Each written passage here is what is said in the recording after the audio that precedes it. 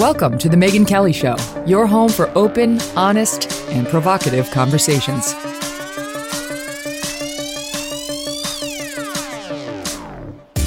Hey everyone, I'm Megyn Kelly. Welcome to The Megyn Kelly Show. Oh my gosh, I'm excited for today's show. This is something I know absolutely nothing about, but it's popping up here, there, and everywhere. And if you're like me and you've never taken a magic mushroom and you don't know anything about it, but you're hearing the buzz about this psilocybin, there's also LSD. I get it. I have the same associations with those, at least LSD, that you might as a children of the 70s. But this is growing and growing in popularity under controlled settings because it's proving to be a game changer. A game changer when it comes to things like depression, anxiety, even potentially addiction, anorexia, smoking. I mean, we're going to go down the list of things that this drug is potentially helping with and the studies that are being done on it now, thanks to our guest today. Now, psilocybin is a naturally occurring, basically compound that you can find in these magic mushrooms, and it affects the central nervous system. I know what you're thinking, okay, but it's not about getting high. It's really not. It is about treating some of these problems that a lot of people have. My God, have you seen the latest stats on anxiety and depression? Studies have shown that psilocybin has great potential when it comes to depression, alcohol, addiction, smoking. We could go down the list. Eating disorders, as I mentioned, OCD, potentially. Here to discuss all of this is the expert on the topic and the author of many of these studies, Dr. Roland Griffiths. Now, Roland is not a Timothy Leary, the guy at Harvard back in the 60s who was he was taking the mushrooms just right alongside his patients and kind of fell into disgrace. Roland is a straight arrow.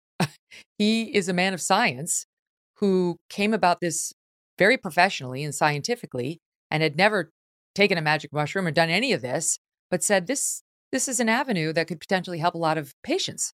He'd been at Hopkins researching how to treat addictions and things like that.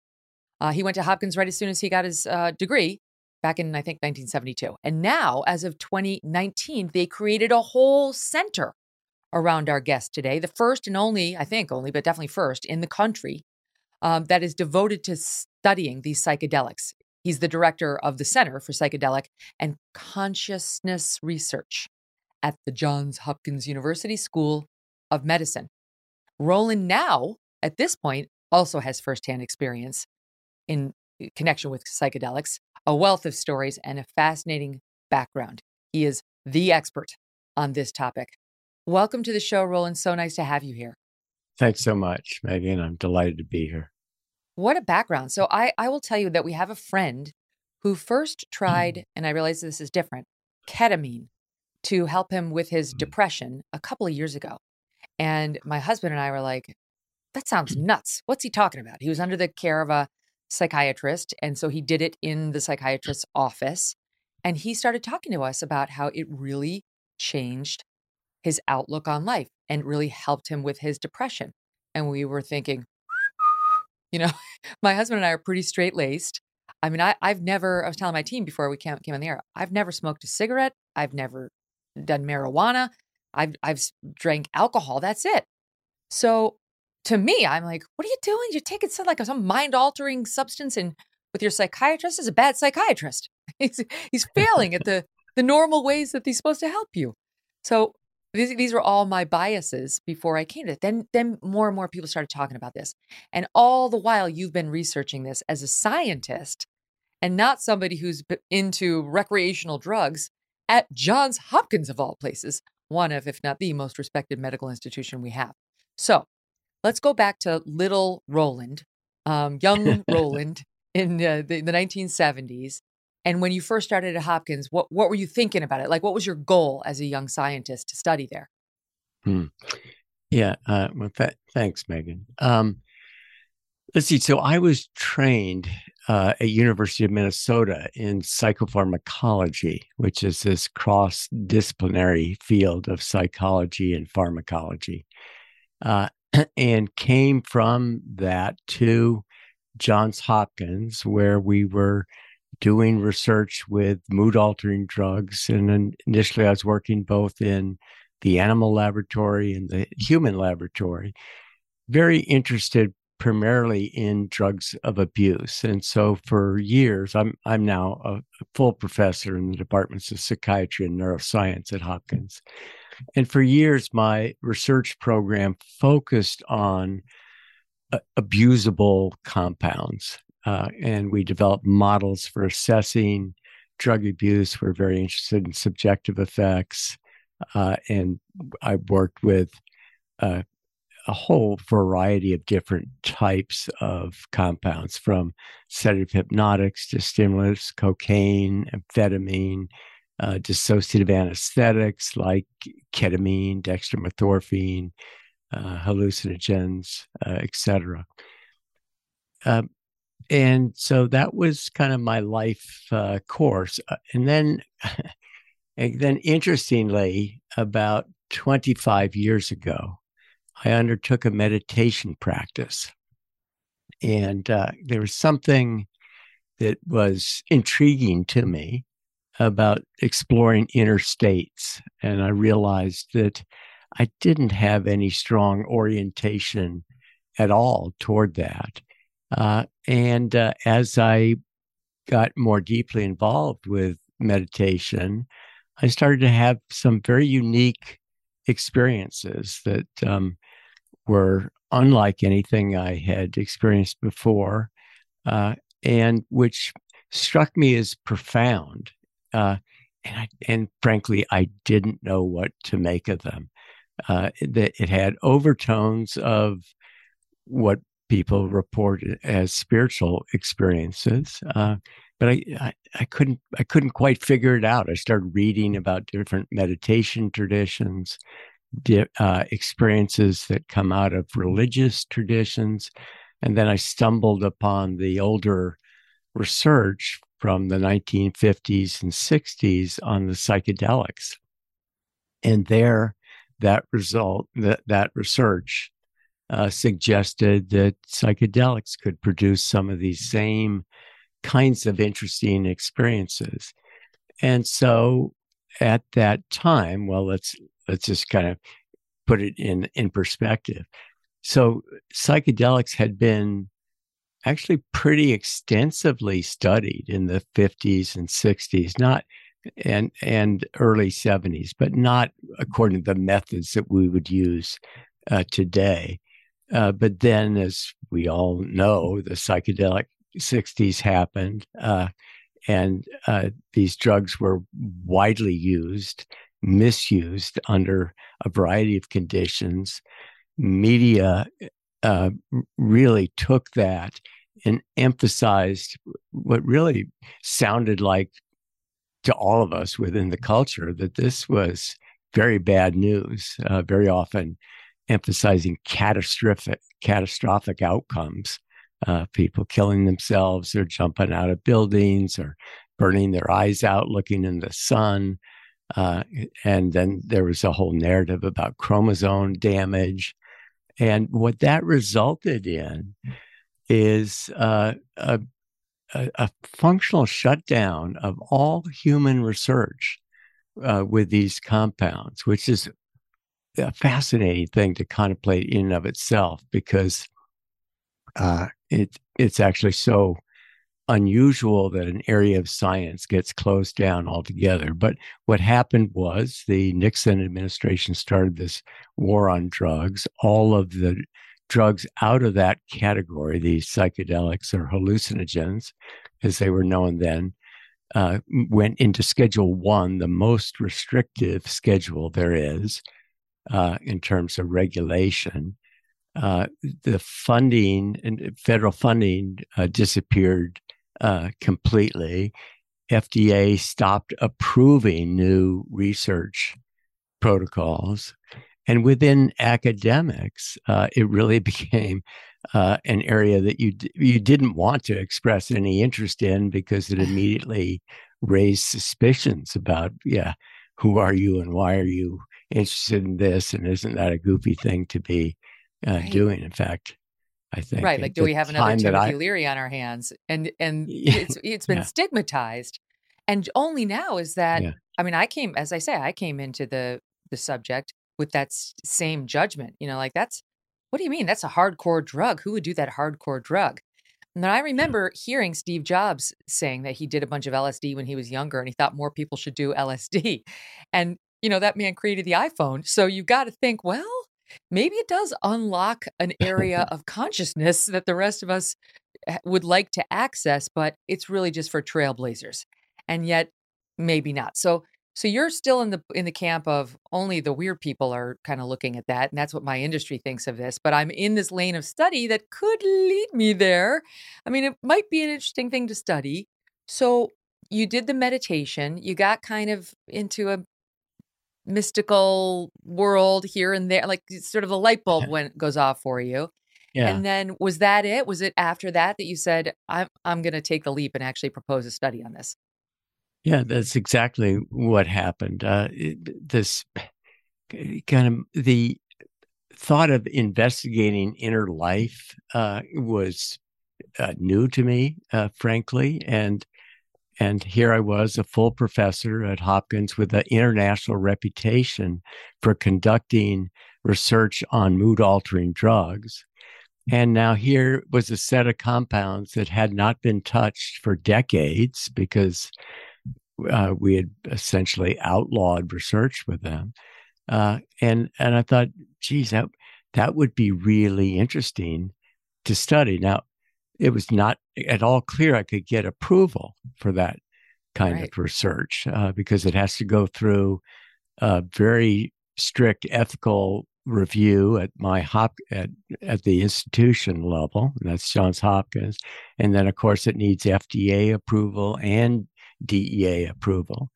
Mhm. But I was, in principle, interested enough to give it a try, and going into that process, I thought maybe I had a 50% chance of getting it approved. At that point, I had really started going back into the literature and thought we could conduct these studies safely, but couldn't know that for certain.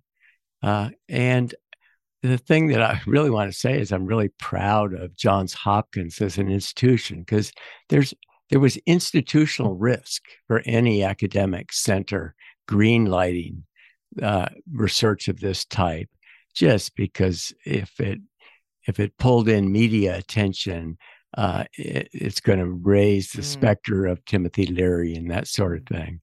But Mhm. Hopkins weighed the risk benefit ratios, put apart the political or media risk that they might undertake as an institution and approve the protocol, and it was very, very carefully reviewed by the dean of the medical school and the Hopkins managing attorney as well as this review board. But they approved it, and ultimately so did FDA and DEA, and so we ran this first study. And Megan, I have to say that, I mean, the results for me were astonishing. And just to correct the record here, I had a, what I'd consider a couple of trivial experiences with psychedelics in the 1960s growing up. Nothing that was meaningful, nothing that caught my attention. And so I don't want to claim to have been completely naive, but it was absolutely not something that I had any affinity toward. And if anything, I would characterize myself as having been a skeptic at the time, and there were people in the culture that were very pro psychedelics, and I have to say I was suspicious of them. Mhm. So I'm going into this research like that. I did partner with a clinical psychologist, Bill Richards, who had extensive therapeutic experience with psychedelics back when they were legal. So he handled the clinical front. I was the skeptical scientists going into this. And this, just to But jump in, this is the 2006 study. Is this what you're talking about now? correct. Yeah. Yeah. And can And it so, before we get to that, let me just take one step back, because I do think the stuff you were doing before that is interesting too, and studying things that are addictive that people are struggling with all over America right now. Many of the listeners to the show are going to be interested in this. Things like alcohol, caffeine, or caffeine, nicotine, and in addition to some of the other drugs you mentioned. So just before we get into the psychedelics, do you have a couple words on which of those is the most addictive and sort of the most pernicious, like the toughest one to attack? And like the whatever you do, don't take that first cigarette versus the first drink or the first. I don't know. I'm just curious in your overall thoughts of addictive properties. yeah. Um, let's see. There's no simple answer to that, because the probability that someone is going to become dependent depends on the setting, context, and the availability of the compound. So, the drug that more people in the world are dependent on, and many would object to using the word addicted to, is caffeine. But it's the world's most widely used mood altering drug. And it turns out that it does produce physical and psychological dependence if you use it daily at any kind of dose above, a pretty small cup of coffee.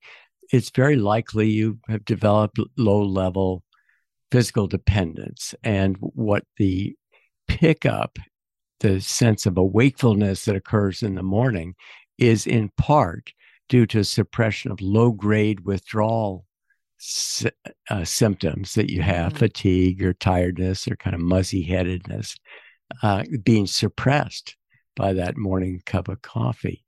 And so, in that sense, in a culture in which caffeine is freely available, people are going to much more likely become dependent on that. And that actually, I ended up doing a lot of research on caffeine because it was kind of a model system for understanding how drugs come to capture and control behavior. And actually, at the time that we did that, interestingly, the soft drink companies were saying that they were adding caffeine as a flavor enhancer. Oh, that was the only reason they did it. And that story, in retrospect, looks very much like what the cigarette industry was claiming about nicotine. Oh, no, nicotine's a flavor additive. And it's not. It's addictive. Caffeine is. It's much lesser so. But if you really want to talk about kind of perniciousness, then, we have the opiate crisis to look at right now. It's very hard to back out of that. Cigarette smoking is very addictive when available culturally, as it has been.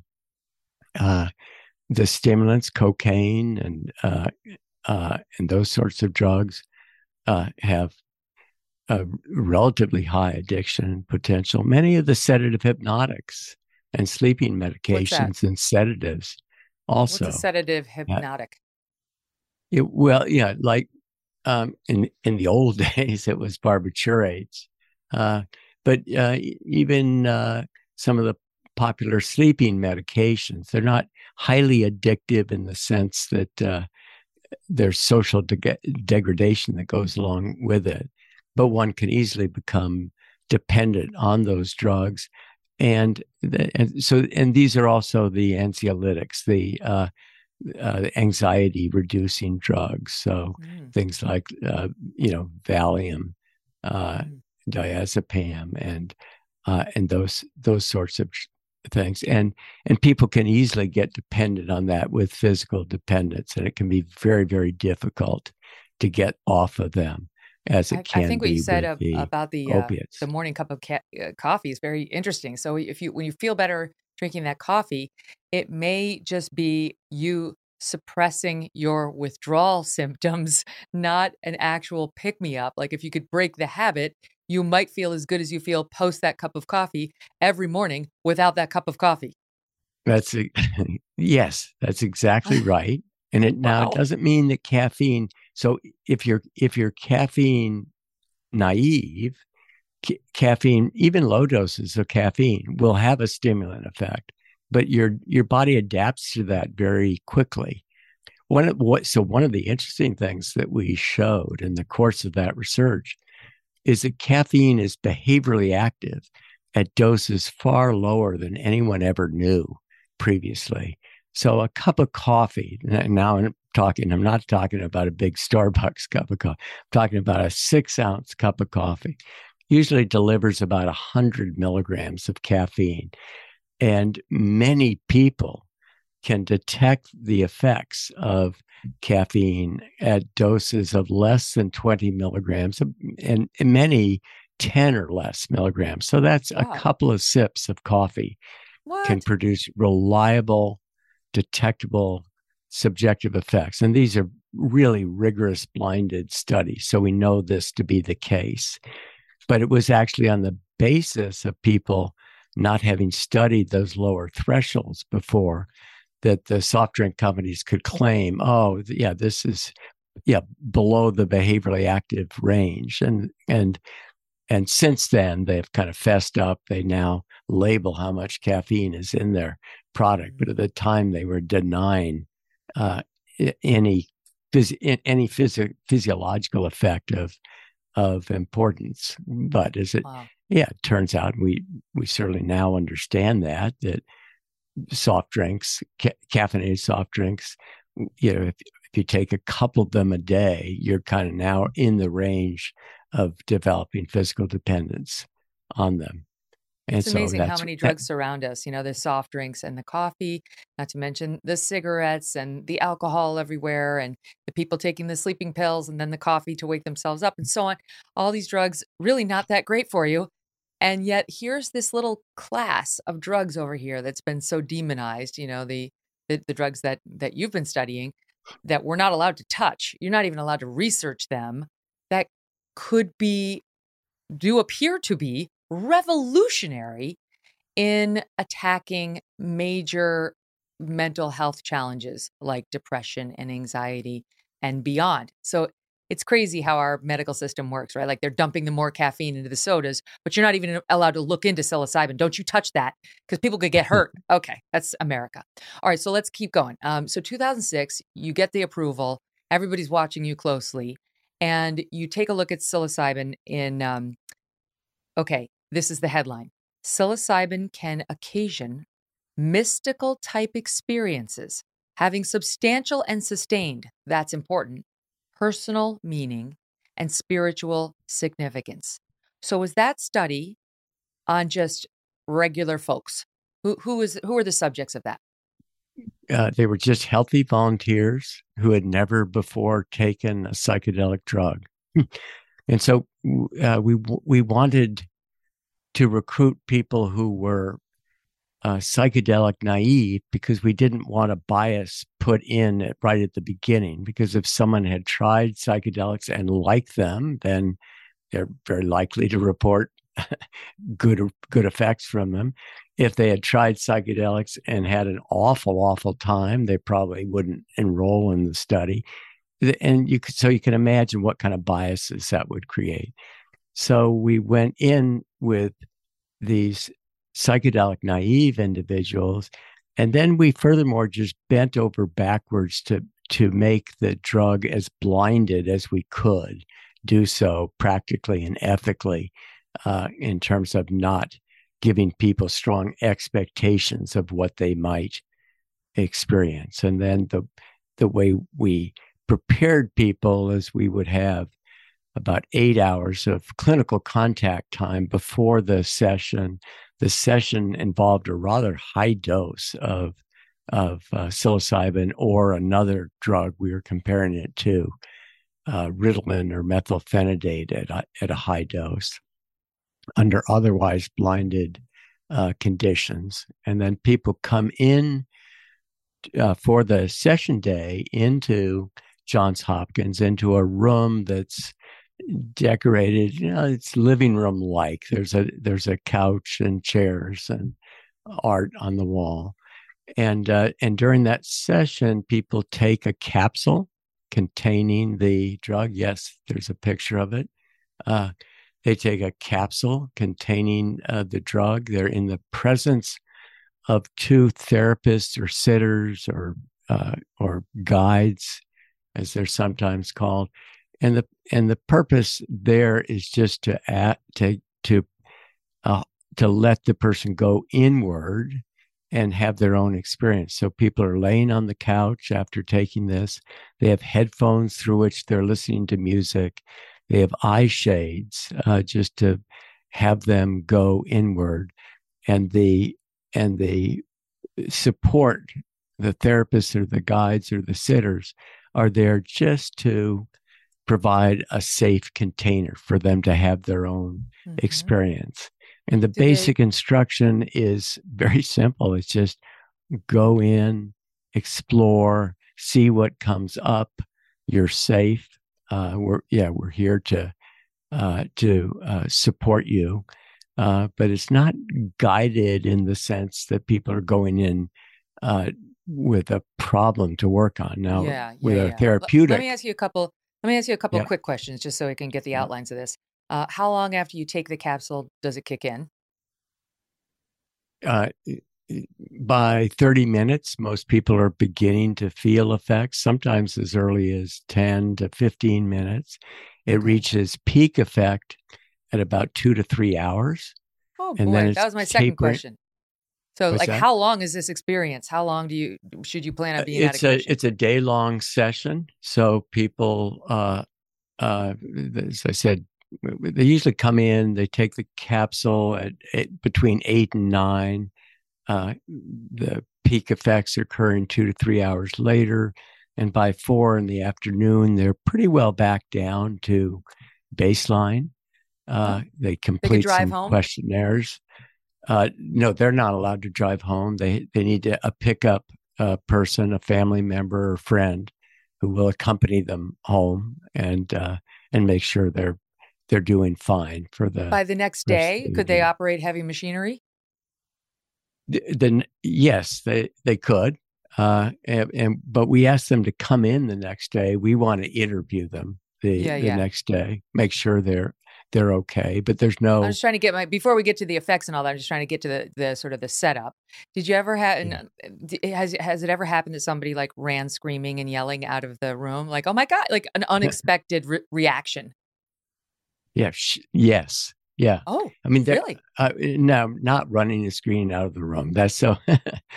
We've never had that, but we've had people that might have liked to go run and scream and get out of the room, and that's the very purpose of developing this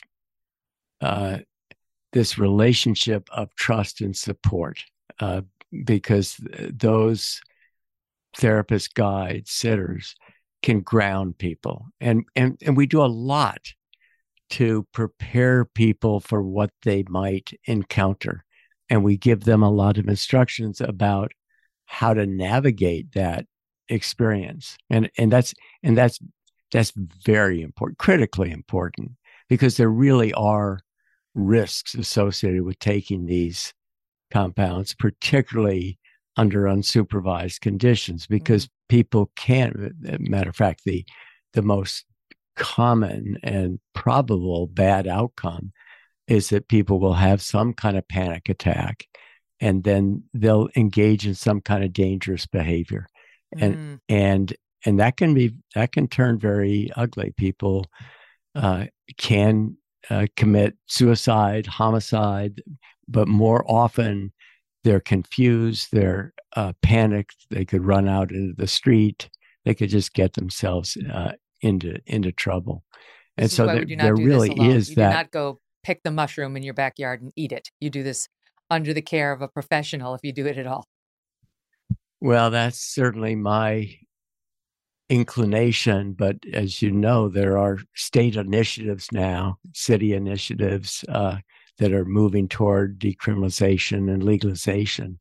And so one of my concerns is that our culture not get ahead of what we know safely protect people. Mm. And then as long as we're on, you know, all the dangers of these compounds. So number one is that um, is panic behavior, but that's just more probable.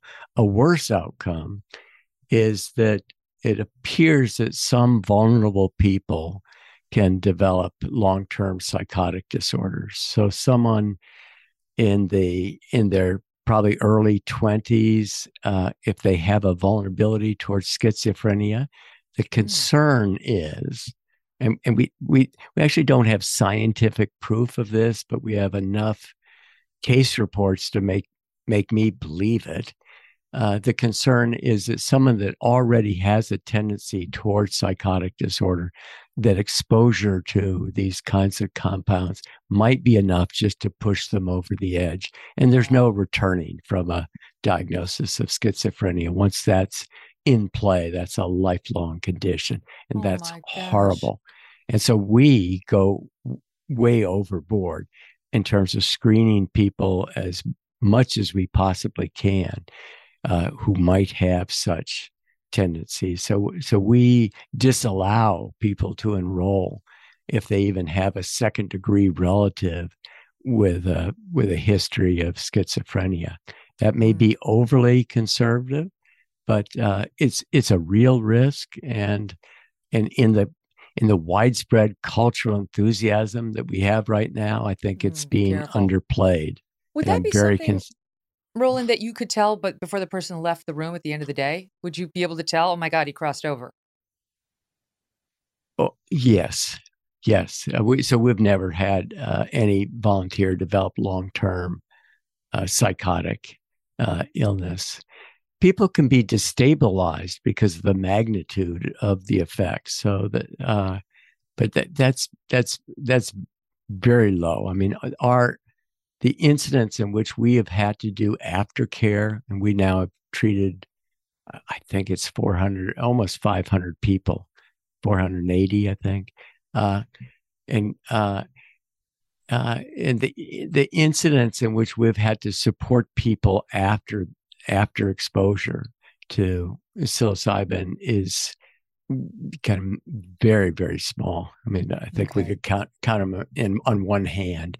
And what that meant for those people is that they required some additional counseling afterwards, above and beyond what we would have normally provided. So we certainly haven't had any enduring psychotic But processes. to me, But there, this is you know, like there. this is further evidence that forget the mushroom in your backyard. That's in a class of its own. But like Colorado and Oregon, which are now Oregon's making this, it has made this legal, and Colorado's on its way. They're saying, okay, you'd have to go to a clinic to get it, but who am I getting at the clinic? Is it like some 24-year-old guy who had this experience himself and he's just going to hold my hand? Or am I going to get somebody like a Roland disciple who actually knows the right questions to ask if I'm a 24-year-old man with schizophrenia in my family history? That's, now we're on sketchy ground. Yeah. So the training of the therapist is crucial to assuring maximal positive outcome. And frankly, thus far we don't have FDA approval of any of these compounds, but it looks like it's forthcoming. But and so then these drugs will be available for medical under medical conditions. But I don't think I know the FDA has not yet settled specifically on what kind of training requirements are going to be Mm, necessary in order to offer this kind of therapy. And you can be sure that it's going to be much stricter within the structure of the medical system than it's going to be at the state level. And so the state level training is I haven't looked into it closely, but my sense is that the quality of the therapist could vary widely in terms of how good they are, and so it's a source of concern, sure, sure. frankly. All Yeah. right, so let me do this. I want to talk about what you found in 2006 and now where it is today, because you did a truly groundbreaking work after that that's advanced this understanding of people who are suffering from cancer, people who are, I mean, think about what cancer victims go through, not only the diagnosis and the fear of end of life, but the treatments, which can be so devastating. So Roland did another study on folks like that. We're going to get into all of it when we come back with Dr. Roland Griffiths in 2 minutes. Okay, Roland, so you take in a bunch of healthy people, you subject them to a bunch of questioning, you set the table for the experiment, they take the capsules, and what did you find? Well, let's see. So psilocybin, as we certainly expected, produced the whole array of psychedelic-like effects. So there's visual phenomena, visual distortions, visual imagery comes up. There may be greater emotionality, and that can be very positive, sometimes transcendent-like experiences, but also experiences of fear or unstabilizing kinds of experiences, and then there can be somatic effects. The sense of body has changed, and there can also be cognitive changes, and so people can think and imagine different things, and including some paranoid thinking that's very low, but that can occur. So all those kinds of effects occurred, and then at the end of the day, we gave people a whole set of questionnaires, and one set of questionnaires had been developed originally to measure mystical experiences brought about naturally. These are religious type of mystical experiences. And we've since refined that questionnaire, and we call it the Mystical Experience Questionnaire. But what was really interesting is that people endorsed very highly the components of mystical experience that had been described by religious people throughout the ages, in terms of discussing these. And we could talk about the qualities of those, but the key quality is this sense of connectedness to everything, and that can be experienced as a connection with the divine in religious terminology. It doesn't have to be, but so there's a sense of the interconnectedness of all things, that we're all in this together.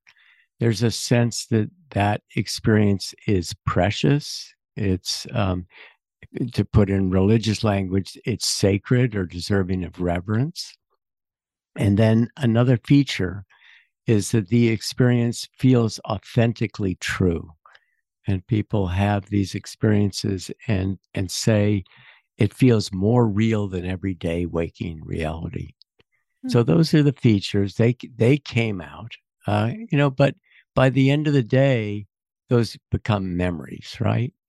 Now, here's what was astonishing to me. I at this point in my career, I had assessed a lot of people at high doses of all kinds of different psychoactive drugs, and so I know how to measure subjective effects. I know what to expect from them, and here's what was interesting: people would come back 2 months later, because the way the study was designed, there were 2 or 3 sessions, so they're coming back 2 months later, preparing for a second session. And I sit down and I ask them, well, what do you remember about that, your first session? And the people who got psilocybin, I was blinded to who received what, but the people who got psilocybin would say, oh, I remember that like it was yesterday. That's one of the most important experiences of my life. And so here I'm a skeptic. I've now heard stories about psychedelics, but I wasn't prepared for that. What does it mean? was one of the most important experiences of your life. And so my immediate judgmental reaction was, what kind of life has this person had?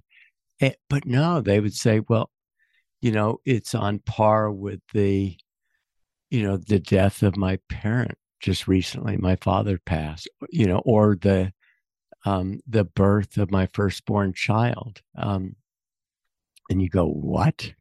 This this was a 6-hour session in a in a faux living room like environment at Johns Hopkins, and it's among the most meaningful experiences of your life.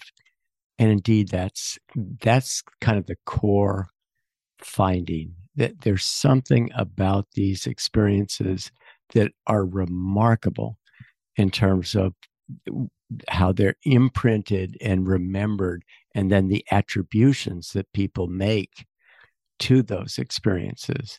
So I'd never seen anything like that.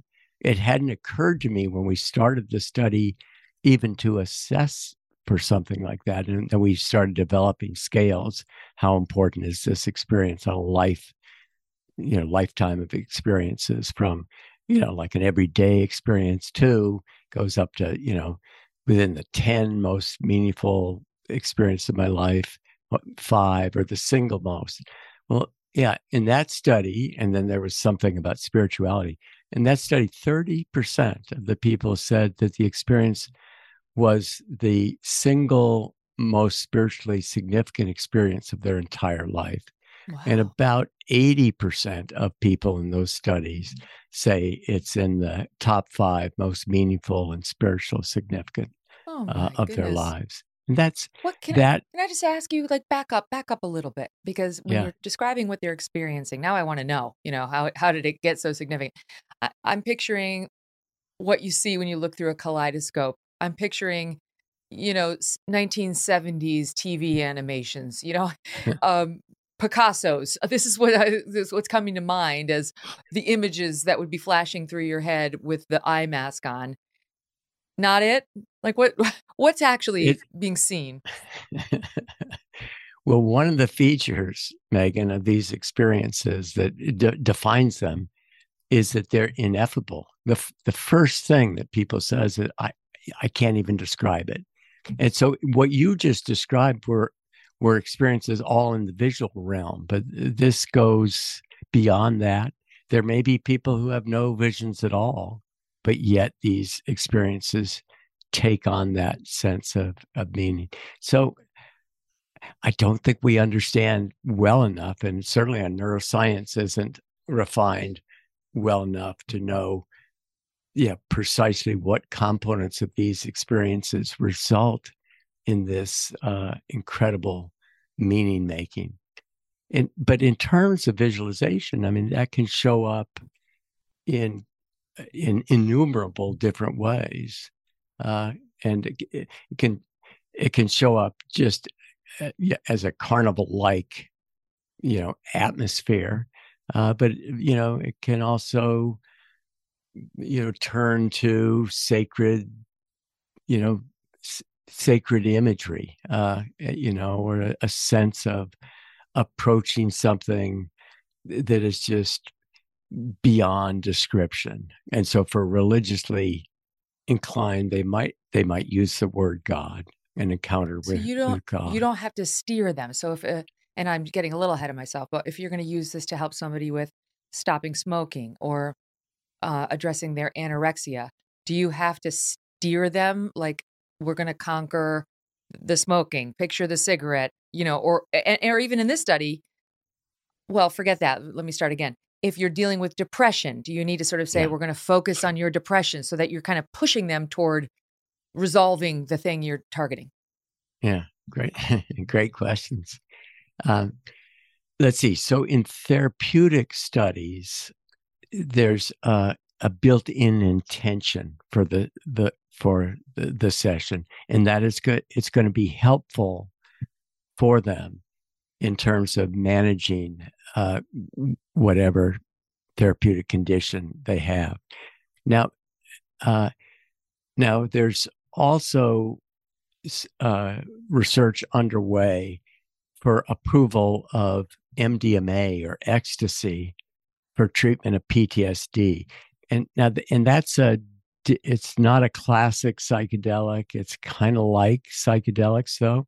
But there, the therapy session very explicitly focuses on, or the expectation is that people are going to talk about their traumatic experience. With a drug like psilocybin, we don't invite people to talk at all. I mean, if some people are moved to talk, we'll listen. But very often, as soon as you start putting something in the ineffable range into words, it pulls you out of the experience.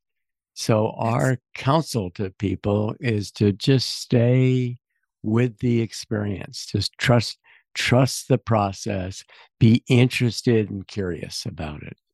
Think about that. So if somebody goes in, and we'll talk about the anxiety, depression, but somebody goes in to do this to see if it'll help with depression, and then you don't have to direct them. The mind knows what to do. It like trust in your mind and your soul and the psilocybin working their magic without any specific push or direction. That to me is so remarkable.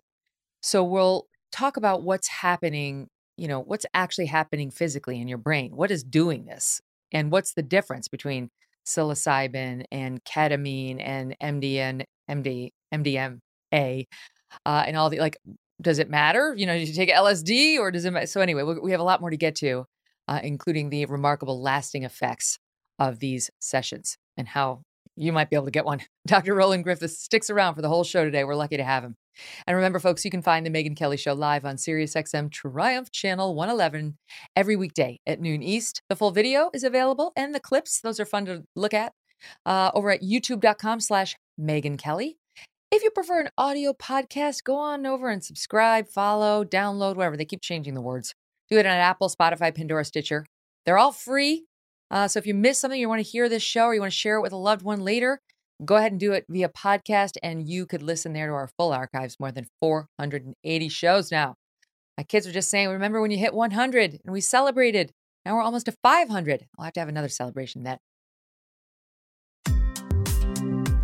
We're talking about the sustained benefit to those who participated in the study in terms of their world experience. I mean, they're rating it up here when it comes to most meaningful events in their lives. So, but what did that do for them? So it, like the birth of my 3 children, they were all very meaningful, and they, I remember them very fondly. But what did they do for me as a human? Well, when I ruminate on them, I'm filled with warmth and feelings of goodness and connection. What does this do for these folks? Yeah, great question. Let's see. So the meaning that people take from these experiences is going to be very much intertwined with the set and setting, the kind of intention that people brought into the experience, and the support that they receive after the experience in terms of making use of that.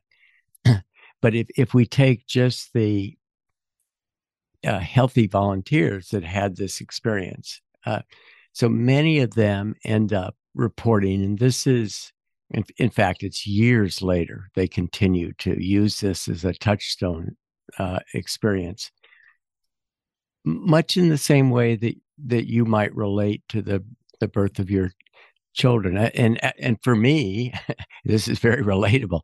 My number one most meaningful experience was the birth of my first child, my daughter. And for me, that changed my worldview. I came to an understanding of what the human race was truly about. And it's magnificent, and I wouldn't trade it for anything. So what did it mean to them? Yeah, very often people made, I don't want to say similar kinds of attributions, but they really felt that they had a new view of the world, a new worldview, a different sense of self, often one that was felt to be more interconnected, more alive in the world. Um, it's very hard to draw generalities, but I think there's a positivity that comes out of this, a sense of self-efficacy, that they have real choices to make in their lives, and they end up making what appear to be positive choices about their lives going forward. And that's, in fact, why we think this has cross diagnostic generality with respect to treatment of very divergent kinds of psychiatric disorders. And that's because Mm-hmm. you fundamentally change a worldview and someone's sense that they can make a difference, that they can change themselves. And that's why in the therapeutic context, these experiences are often set within a therapeutic framework. So, to give you an example, the work that we've done at Johns Hopkins on cigarette smoking, this was led by my colleague, Matt Johnson. Cigarette smoking is a very difficult habit to break, addiction to break. And people come in having failed multiple times to quit smoking. And essentially, they're self labeling themselves as an addicted smoker. And they have reason for doing that. And this kind of experience and telling them how they can approach quitting going forward. But this kind of experience frees them from that self-identified label as being addicted. And so people can come out saying, well, yeah, I've failed many, many times, but in fact, I can put up with a little suffering. I can put up with the discomfort of quitting. I realize that that's going to be transient, and I'm committed, to the objective of being smoke free. And so it's enough to push people into a cycle of making choices that benefit them going forward. And so I think that it would be true in many respects with eating disorders and depression and anxiety and depression and cancer patients. So, how many sessions do you need to go to, and how long are the results? How long do the results last? Yeah. So uh, our we've done studies with single sessions. So a single high dose of psilocybin appears to be efficacious. We've also done studies with two or three sessions. I think when this is initially medically approved, I'm imagining it'll be initially for just a single session. But we're in our infancy in terms of understanding optimal use of these kinds of compounds and understanding at at a at both a deep physiological neurochemical level how they work, but also at the psychological level how they work and how these experiences can be best uh, packaged in a way to produce enduring change. So we're really just at the beginning of understanding this as a therapeutic Mm. intervention. And in terms of the duration, how much bang you get for your buck? Well, that I mean, it's astonishing. So we the first study we ran was in cancer patients who had a life-threatening cancer illness, and they were anxious and depressed. And what we saw is rapid decrease in that anxiety and depression. We followed them out to 6 months. Another group at NYU that ran a very similar study did a 5-year follow-up, and those results were sustained out to 5 years. Wow. This this is it's remarkable within the domain of treatment of psychiatric conditions, right? Because most psychiatric meds are temporary interventions. They're intervening, to to block a receptor or to enhance something going on. Antidepressants are given chronically over a lifetime, and this is a single exposure in a single afternoon, producing enduring changes for years out. And if you think about it, if in fact it is that people have a different worldview, a different sense of self, they start changing their behavior themselves, then you can understand that that very well could be a process that endures in perpetuity. That is extraordinary. I mean, just to think about, as you point out, the number of antidepressants that people are taking and the self medication they do with alcohol or drugs or what have you, and potentially one day could completely change the way you see things. Now, and I want to get into the cancer study in a little bit more detail, but before we do, can we just spend a minute on the differences between psilocybin, ketamine, LSD, and MDMA? Yeah. So psilocybin is what we call a classic psychedelic. And other classic psychedelics, although they're not identical, but they're more similar than not, are LSD and DMT, which is in ayahuasca, used in South America. It's an admixture. Uh, it's also or uh, uh, mescaline used by Native Americans in their religious ceremony. Is also a classic hallucinogen. So MDMA is pharmacologically uh, different. It works at some of the same receptor systems, but it's not a classic psychedelic, and it more than the classic psychedelics produces this flooding of empathetic response, and Mm. it's very often felt to be a heart opener. But it looks like it's very useful in terms of treatment of uh, Wow. And post is that traumatic lasting? stress. Now, ketamine is entirely different compound. So that is a dissociative anesthetic. It's related to PCP, which is not good. Uh, it does produce these dissociative effects. It doesn't have some of the depth of meaning and the or the colorfulness of visualizations, uh, and it is physically addicting in the sense Mm. that classic psychedelics are not. So it produces a classic withdrawal syndrome, and so people can, if they get involved with ketamine, can increase the dose and become dependent on it, and that can be result in tragic outcomes. However, ketamine is effective as an antidepressant, but it differs from the classic psychedelics in that its effects are relatively short lived. And so, very often, people will emerge from their depressive symptomatology, but that's only temporary. And over the course of a week or 2 weeks or a little bit more, their depression will recur. Huh. So So that's why psilocybin sounds ketamine. much better. Yeah, it sounds much better than the ketamine. Well, they're very different experiences, and I think uh, a high dose of psilocybin is likely to be more psychologically challenging than a high dose of ketamine.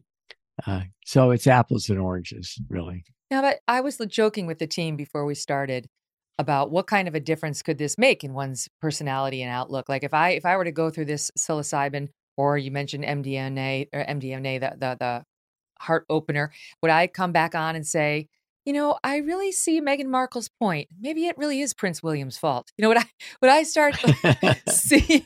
Would it change my whole outlook on people? I don't know. Uh, no, I let's see. I think you would feel changed fundamentally. Oh, And to what extent your major worldview would shift un, is not determined by the drug. But I don't have any. I don't. Well, I shouldn't say you specifically because I don't. Yeah, yeah, I don't know where you would react within the spectrum, but but but people feel changed, and they feel like the change and what they have learned from the experience is really of value, a very Mm. special value to them. And so, You and I never think know. people would put different words around, how that changed them. I mean, yeah, if they're happy in their life, otherwise, they're not going to make radical uh, radical changes. But I'm sure all of us could. all, all of us are not living absolutely optimal lives, and so there's plenty of room for fine tuning. Yeah. So how does it work? Well, I don't want to go too deep in the science because I think, just a little will go a long way there. But what's what's it doing to our brain to allow all of this to happen? well, well, I, I I wish we knew.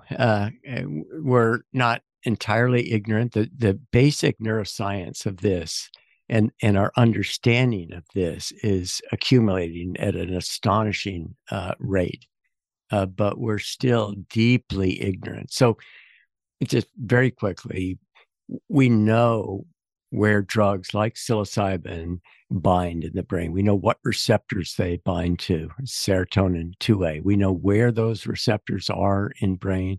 We know how those areas of the brain are activated or deactivated when someone takes psilocybin.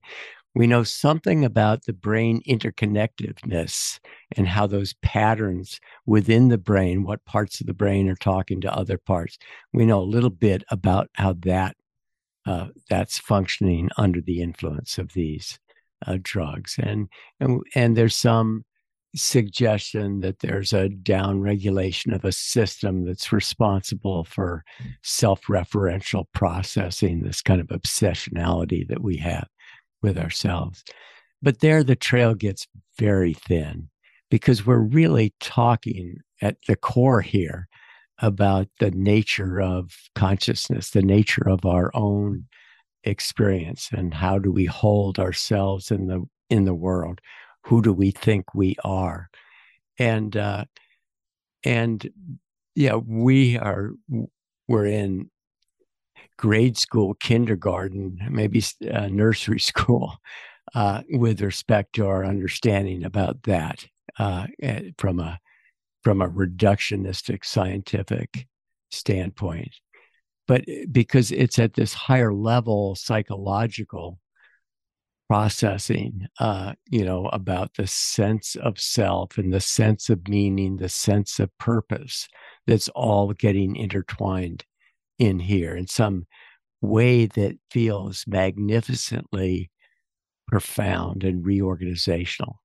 So Mm, people will use the term feeling reborn, mm. in a sense that things are new in a way that they hadn't experienced them before.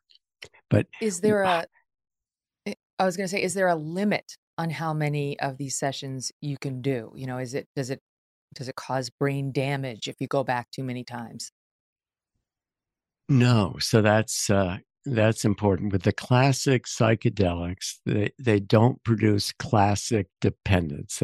They don't produce physical dependence, although some people may want to take them again. But even if someone wants to take them again, it's generally months or years between uses, not days, and they're not habit forming in that sense. Uh, there was a lot of concern about brain damage, and that appears not to be the case with the classic psychedelics. It's more of an issue, but that would be debatable with clinical doses of ketamine and MDMA.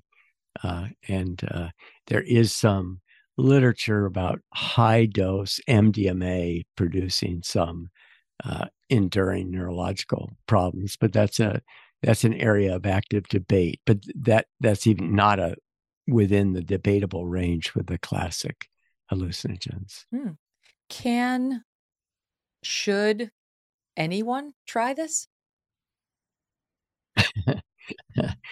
Let's see. Well, I'm not going to recommend they do so unless it's in, under a regulated protocol, that's been approved by the FDA and has all the constraints built into it.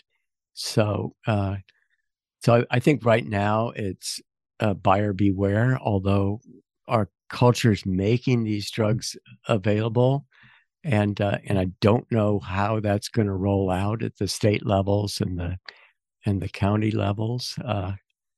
But I certainly be reluctant to encourage anyone to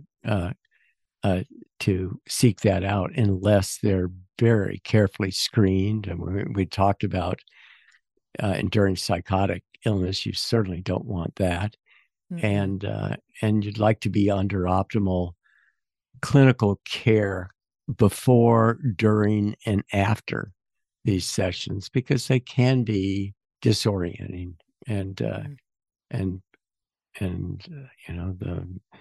motto is do no harm. So let's be very careful. These are very powerful interventions, but very promising. Wow. So let's talk about the cancer patient study, because that is a profound group of people who are suffering mightily.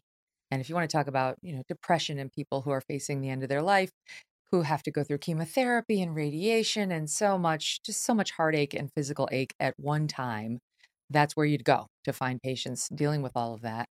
When you went into that study, I read that you said something to the effect of, I really wanted to be careful because the last thing I wanted to do was add to their disappointment, their agony, their physical or other challenges. I mean, that must have been a tough one for you emotionally, mentally to take on. Yeah, yes, it was. And as I think we'll end up talking about, I now have personal empathy with these people that I didn't at the time. But yes, so this was our first therapeutic study, and it was in people who were depressed or anxious because of this cancer diagnosis. And how can one not have empathy for that, particularly in our culture? I mean, that is kind of the deepest existential question, isn't it? What happened? What are we doing here? What happens when we die? And that's a source of tremendous fear for some people. Others not, depending on what your worldview beliefs are. But for many, it is, and it's a completely understandable one. And so, again, this was our first therapeutic study, and I thought, do we know what we're doing here? And we need to be careful, because whatever that is like, to lean into that question about the termination of life, we wouldn't want to make that worse in people. But there had been an older literature from the 60s that suggested that this kind of intervention would be helpful. And it turned out, indeed, it was. And so I was relieved as that study progressed. There was actually when we initiated the study, we did so at our highest dose of psilocybin, and we just had a couple of people whose response, wasn't as good as I would have hoped, and so I worried about that, and we dropped the dose of psilocybin down. I don't know now, in retrospect, whether that was necessary or not, or whether I was just being overly cautious. But when you're working with new compounds under new conditions, I'm going to default to being overly cautious. And in any case, the dose we gave produced these profound effects. Most people having these remarkable experiences, many of them reporting a changed sense of death and what that means. And I think that came out differently for different people. Some people put it into a religious context, and they now were sure that they would encounter an afterlife. Other people didn't put it into a religious context per se, yet they felt that there was something that existed after death, um, and some just felt that there was some kind of benevolence in this whole in this whole story that we're involved with. There's some beauty and elegance in this, and dying was okay.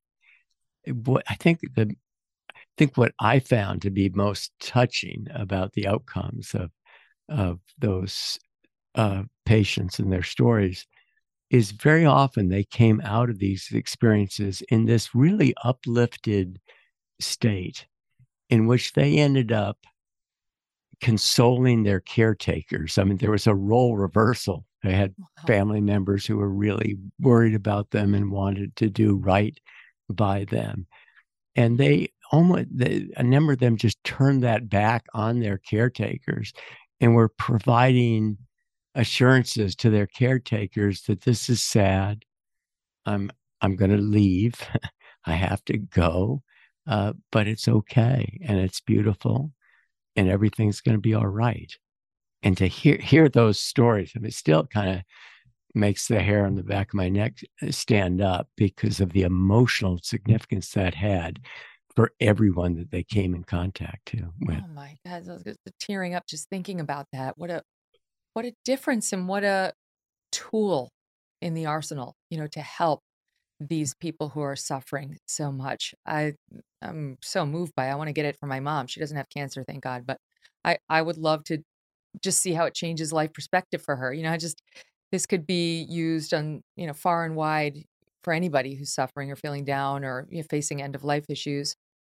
And that does lead me to your story, Roland, which is, I said, and I know you don't look at it like this, but I said to my team, um, I'm really not looking forward to the part where we have to break the audience's hearts and tell them what's going on with Roland, because that study on the terminally ill cancer patients would become relevant to you personally. What happened? How did you find out that you have cancer? Yeah. So this was about 14 months ago. I went in for a routine screening colonoscopy, believing myself to be completely healthy. I take care of myself. I watch my diet. I exercise, uh, and came out with, in short order, a stage 4 cancer diagnosis that's been resistant to treatment. So the irony is that all of a sudden I was in the position of the patients that I'd spent so much time with and talking about their views on what death and dying is about. Oh, But uh, but Megan, the astonishing thing about this is that it's rather than being depressed and anxious for me, it's I consider the whole thing to be a blessing, and it's been this just remarkable experience of joy and gratitude. And I don't quite know how I came to have this experience, but I have an idea. I had a long history of practicing meditation, and so I was accustomed to going in interrogating my thoughts, feelings, emotions as they come up. And this is what you learn to do in meditation, although I don't want to soft pedal it. Meditation's hard because most people, and I was one of those initially, get very discouraged very quickly, feeling that there's nothing here, or that they're a failure. So it's tricky working with meditation. But what one comes to learn is that you don't need to identify with the narrative self, the voice in your head. You don't actually need to identify with emotions or feelings that come up. That that that the voice in your head, those feelings, exist within this kind of larger context, this larger frame of mind. And if you don't identify with that, then it's going to pass. And and but if you lock into a narrative story about what's happening, then that's becomes your world. It's like the addicted cigarette smoker identifying as addicted, and then they are. And if you identify as being anxious or depressed, that's where you find yourself. So with the diagnosis, I at first there was this sense of it was just unreal. It was just a bad dream, frankly. And my wife and I cried a lot, but it was confusing. And then this happened just over a few days. And then I went through and started sorting through kind of the emotional states that would emerge. And, one would be anxiety or depression, or resentment toward a medical system that maybe put me at a screening interval that was inappropriate, or going to combat with the cancer, or denial. It's not really happening. And none of those struck me as being pleasant places to be. And so that I really didn't want to go there. What I recognized was that this was a springboard into gratitude, just gratitude for the preciousness of our lives. And it's something we all know, right? This is something really remarkable that we find ourselves as these highly evolved sentient creatures walking the Earth's surface, talking in the middle of culture, but what's going on here? What's the backstory behind this? How do we account for this? How do we account for the fact that we can even be aware that we're aware, that we know something? And for me, when you contemplate that, gratitude comes up. Life is a precious gift. It's precious beyond belief. And so my choice then became to deeply practice gratitude and use the so-called problems that arise from a diagnosis like that. And there are plenty of opportunities with surgery and chemotherapy and all the side effects and dealing with the medical profession. You could there's all kinds of opportunities to collapse into different states, but they can be used in a way that just reflects back as a reminder that each moment is precious, each moment is unretrievable. And that's what this 14 months has been like for me. So it's a gift, it's a blessing. And my wife and I often talk about what a tragedy it would have been had I just been run over by a bus on that day that I was walking out to that screening colonoscopy appointment, because I wouldn't have had this. I thought I was pretty awake to the joy and miracle of life before this, but it's much more so now. And so I'm moved to talk about it just because I think in principle, we can all wake up much more than we are. And I want to encourage people to do that absent a terminal diagnosis. Roland, thank you for sharing that. My God, I'm definitely, I feel more emotional about it than you do, but I know you've dealt with it. And there's so much wisdom in what you just said there. The thought, we don't need to identify with thoughts or emotions as they arise. What a concept. So it's there, the anger, maybe a feeling of betrayal, of getting gypped, of why me, what could have been. Like they're marching by you like ants in a parade, but you don't have to accept them. Yeah, I mean, you can take advantage of that. So if so anger comes up, right, and kind of the immediate response, if you kind of query what's going on, is you want to get back, and however you're going to manifest that, but there's energy that comes, and if you go inside and kind of query that, uh, you can recognize that there's all this energy, and you've given it a label of anger, and you don't have to act on that.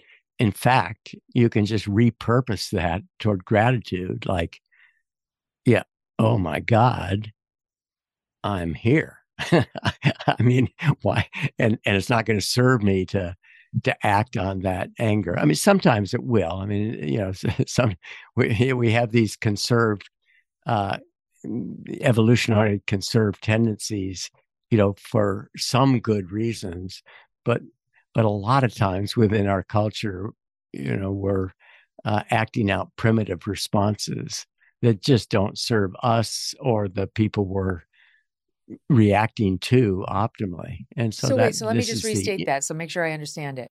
So if in my analogy of the little ants are walking by with anger, bitterness, betrayal, it's not that you're saying, I reject you and I reject you and I reject you. It's that you're changing what's written on their sign. You're saying, I'll take all the energy on your sign of that very big emotion that is available to me. And I'm going to, on the opposite side of that sign, I'm going to write gratitude, and I'm going to use all that energy to funnel toward that. yeah. Yeah. I'll take it one step forward. You can thank the little ant or whatever the condition is, for providing you this further wake up call. You're just not going to go with the message that's on their side. Mm. Oh, that's extraordinary. That's so helpful. I love the way you're saying that. So did you have to, because I know we never sort of got to the point where in the midst of your research at some point you did try the psilocybin in a serious way, not the sort of cursory, 20s things you talked about.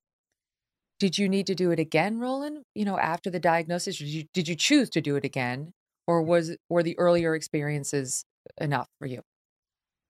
Yeah. Well, let's see. So the way I handled the diagnosis initially, and of course because I'm known for the psychedelic research, people ask me, "Oh, are you going to take psilocybin?"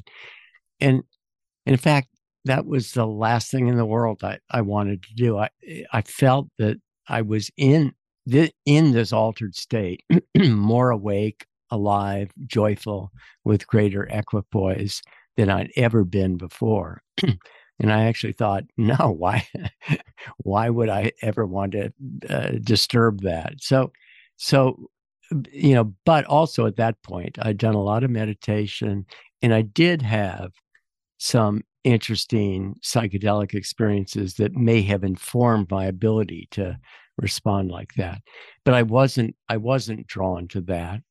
I have subsequently, since the diagnosis, had one experience with a psychedelic in which I just used it for some self inquiry that was very interesting. But it doesn't explain much about what I'm encountering now, how I'm responding to the diagnosis, and my eagerness to communicate about that, including wanting to launch a whole research program that speaks to this very issue.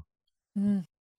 The the study you did on cancer patients showed large decreases in depression, anxiety, death anxiety, and increases in feelings of quality of life, meaning of life, optimism, sustained after a 6-month follow-up. So now for you, you don't sound fearful, death anxiety. You certainly don't seem to have that.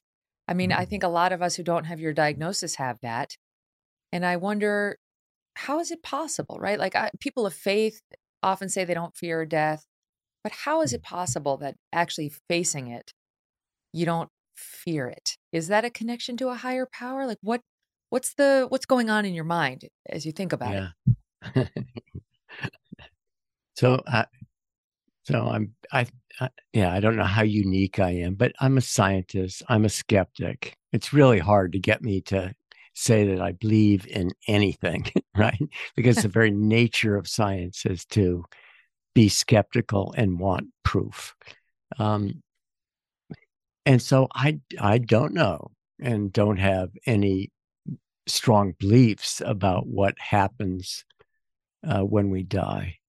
Because I'm bred within a scientific reductionistic tradition, um, I'm inclined to put low probability on afterlife, at least as it's described uh, very often in beautiful religious traditions in which you're assured this glorious coming together with family and friends and the divine, uh, and and and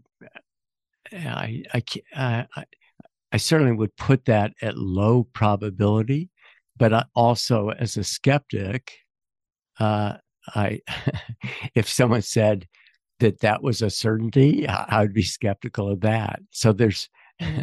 so so I do maintain, albeit a very low probability of something that survives death.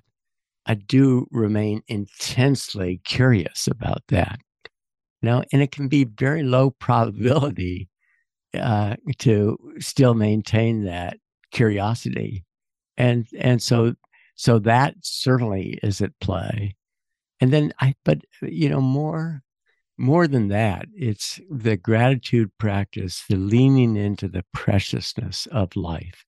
It just means every day, every moment, every minute is one that we need to choose how we're going to show up, whether we're going to be present with that.